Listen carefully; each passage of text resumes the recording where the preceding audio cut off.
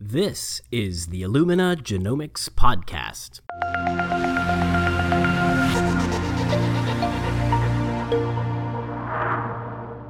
Hello, and welcome to Episode 2 of the Illumina Genomics Podcast. I'm Paul Broman, and I'm a scientific liaison here at Illumina. Every podcast, I'll interview top scientists whose work in genomics is shaping the way we think about science and our world. I recently visited the European Molecular Biology Laboratory, or EMBL, in Heidelberg, Germany, where I met with Dr. Jan Korbel. Jan is a group leader and senior scientist in the Genome Biology Unit at EMBL. Jan combines experimental and computational approaches to unravel the determinants and consequences of germline and somatic genetic variations. Jan joined me on the Illumina Genomics podcast to discuss the kinds of research he does at EMBL.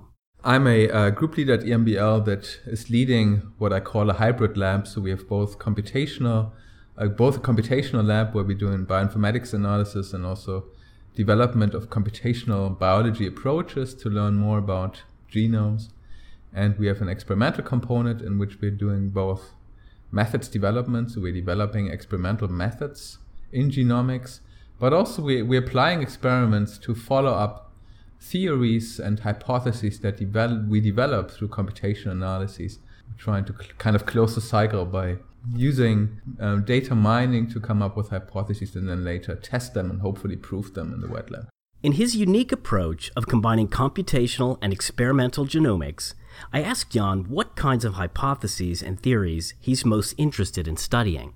We're specializing in human genetics, and one of the areas in which we're quite interested in is cancer genomics. And so we're mining large data sets in cancer genomics to learn more about the mechanisms that drive cancer, specifically from a genetic point of view, alterations in the genome that drive cancer, and we're trying to find new ways by which the cancer genome, specifically alterations in the cancer genome, can lead to malignant growth, and then test these hypotheses in the wet lab.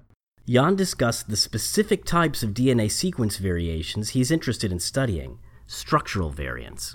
So we are specifically interested in what I typically refer to as structural variation, so DNA rearrangements in the genome. If we're talking about cancer, these are mostly somatic DNA rearrangements or somatic structure variations, sometimes call them SVs for structure variation. And we've been specializing on this variant form for quite a while. These are fairly important variants, not as frequently studied as single nucleotide variants are, but they typically, whether you find them in the germline or somatically, they will typically lead to most varying base pairs between genomes because they are so large in size. I then asked Jan about where these structural variations might be found in the genome. Are they typically limited to gene coding regions, or are they more widespread across the genome? So they often are encoding regions, and those are the ones that scientists typically look at first. Sometimes structure variations can be in intergenic regions too, and we've long wondered if they are in intergenic regions where they would still have a functional impact on cells. In a sense, they can occur almost everywhere in the genome. There are abundant publications describing how single nucleotide variants, or SNVs, can be important in the etiology of cancer. I asked Jan to discuss whether structural variations were also involved in cancer etiology. They are. So, as a matter of fact, the cell, right after we're born, starts to accumulate alterations over time. And it's a process that is very slow in young cells, which presumably are better protected or can be replenished, and cells that acquire mutations might be sorted out by the body more readily than at age. Later in age, there'll be more of these variants accumulating, and obviously each mutation that arises in a cell puts the cell at risk, because the mutation could alter the genome in such a way that the cell may gain capacities to proliferate faster or to survive in contexts where it shouldn't be surviving, and so on.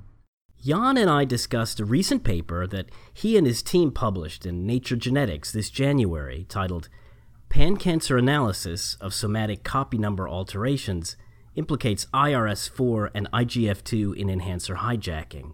I asked what he meant by the term enhancer hijacking.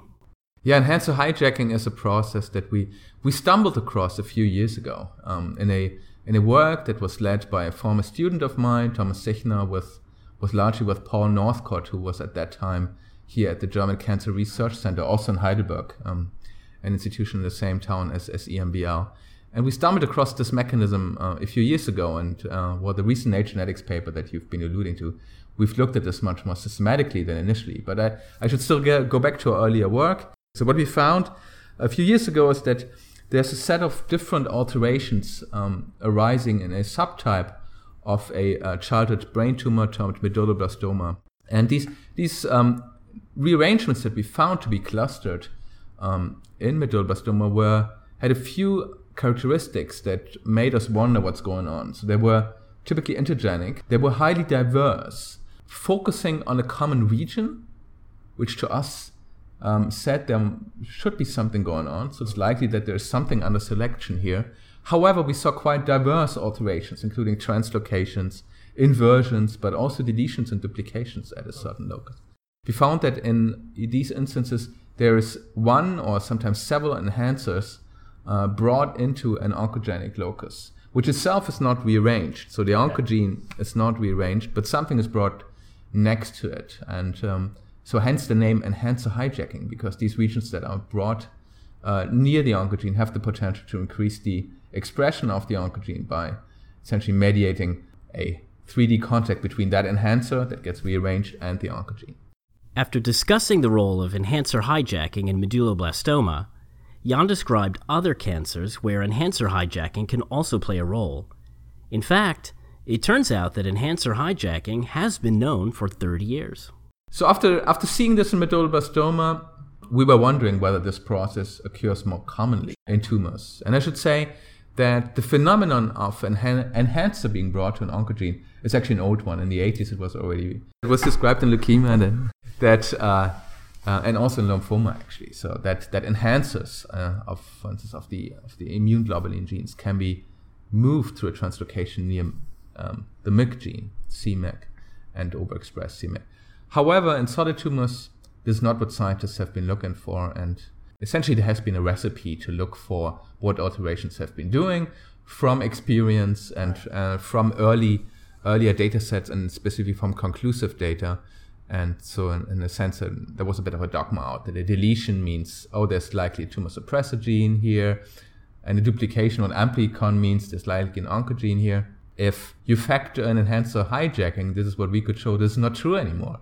Jan and his team applied their combined computational and experimental genomics approach to identify a new and exciting mechanism for enhancer hijacking.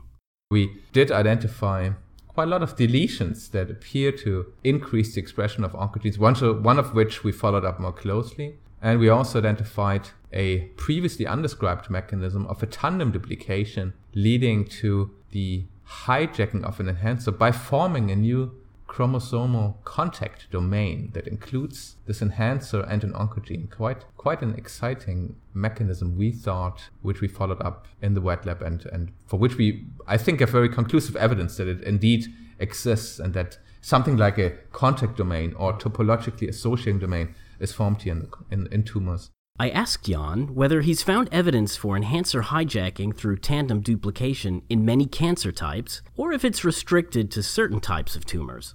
So we looked in a fairly unbiased fashion. We used data from the Cancer Genome Atlas project to assess over 20 different types of cancer. However, what I just described to you is a mechanism that's confined to relatively few tumors. IGF-2, an oncogene that gets activated by enhancer hijacking through tandem duplication formation, as we showed, does that in colorectal cancer. And the deletion I earlier referred to, which affects IRS4, is primarily active in some squamous tumors, including squamous cell lung cancer. So this type of event is common in different types of cancer, but by no means in all cancers we looked at. Jan and his team originally analyzed over 7,000 previously published cancer genomes from the Cancer Genome Atlas, or TCGA. Now that's a large data set, but is it large enough? I asked Jan if larger cancer genome datasets could potentially help in identifying more cancer types with enhancer hijacking through tandem duplication. That's an excellent question. I'm very confident that we will be seeing more once we have more tumors. The reason is that not all of these alterations are very highly recurrent. So we do find some that show a recurrence of 10% or more, meaning that 10% or more tumors of a certain cancer type show the alteration. But there's some that are rarer, that could affect only a certain subtype of the disease or only a certain subset of patients of the disease. Since the way we are mining for enhancer hijacking events requires that the event is recurrent, we're currently limited by dataset size. And of course, we're also limited by tumor entity that has been studied. The TCGA has been fairly broad, but by no means has been looking at all types of cancers. So there's going to be more to be discovered. We have published our novel computational approach for identifying enhancer hijacking cases, which we call CESM, cis expression structural alteration mapping. It's a tool freely available. We're currently updating the GitHub site, but we've already received requests for sharing of the code and have begun to share the code with people. Jan then shared his views on how enhancer hijacking impacts our understanding of how cancer develops, and how these structural variations might lead to new targets for cancer drug development. I think enhancer hijacking is both important for understanding how cancer develops, plus how it could be cured. Specifically in some cancer types and subtypes, we find it to be highly common. Going back to our medulloblastoma example that we published in 2014, here we found that enhancer hijacking of two genes, their power logs, GFI1 and GFI1b, is the most common alteration in this tumor subtype, in the so-called group 3 medulloblastomas. So they're more common than MYC alterations, which were known beforehand, and they're more common than any point mutation arising in this tumor.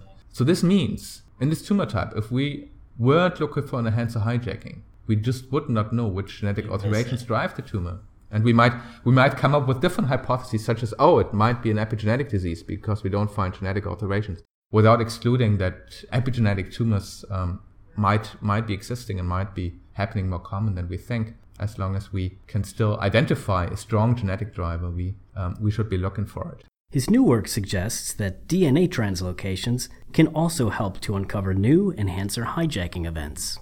One piece of information that I've given you so far, only partially, so leads me to what we are doing next with these data. So we so far used TCGA genomic data to look for enhancer hijacking, but have been, in our initial analysis, restricting the processing to datasets where microarrays told us where copy number alterations are. So the breakpoint information we used came from microarrays. And obviously, there is now a growing resource of cancer genomes out there. We've recently collected with the Pan-Cancer Analysis of Our Genomes project. That's a collaboration between the ICGC and its sub-projects, which in this case includes the TCGA. We've been collecting over 2,800 cancer genomes, many of which have expression data. This is of course exciting for us because it means we can extend the search for enhancer hijacking events beyond copy number imbalance structure variation, so beyond deletions and duplications. We're now also looking for inversions and translocations. And since we're still performing analysis, I won't give you too many details, but we do find translocations are quite informative for uncovering new enhancer hijacking events. Jan and I then discussed some of his biggest challenges in performing his research in genomics. The biggest challenges, that's an interesting question. So the analysis of the data, specifically of data that is as sensitive as a cancer genome, is becoming a major bottleneck. And we're currently, when we're talking about 2,800 cancer genomes, we are thinking about how can we access data that comes from different consortia, from different countries, where the rules and regulations on how data are supposed to be shared and redistributed differ, and where the data is typically not all in one place. So we're thinking about clouds, we're thinking about finding interoperable algorithmic solutions to process data that doesn't reside in one place. And this is now becoming our biggest challenge. I asked Jan if he had any advice for younger investigators who might be interested in working in genomics and cancer research.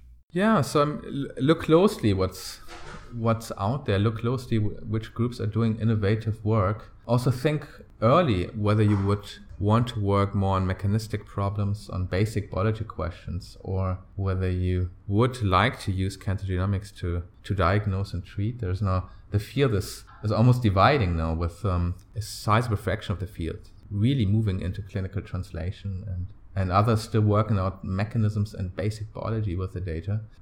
Ask yourself these questions. Look for whether institutions have access to valuable data sets, whether they have access to the necessary infrastructure to produce, but also to analyze the data. Well, that's all for now. Be sure to follow our podcast so you won't miss any of our interviews with genomics experts.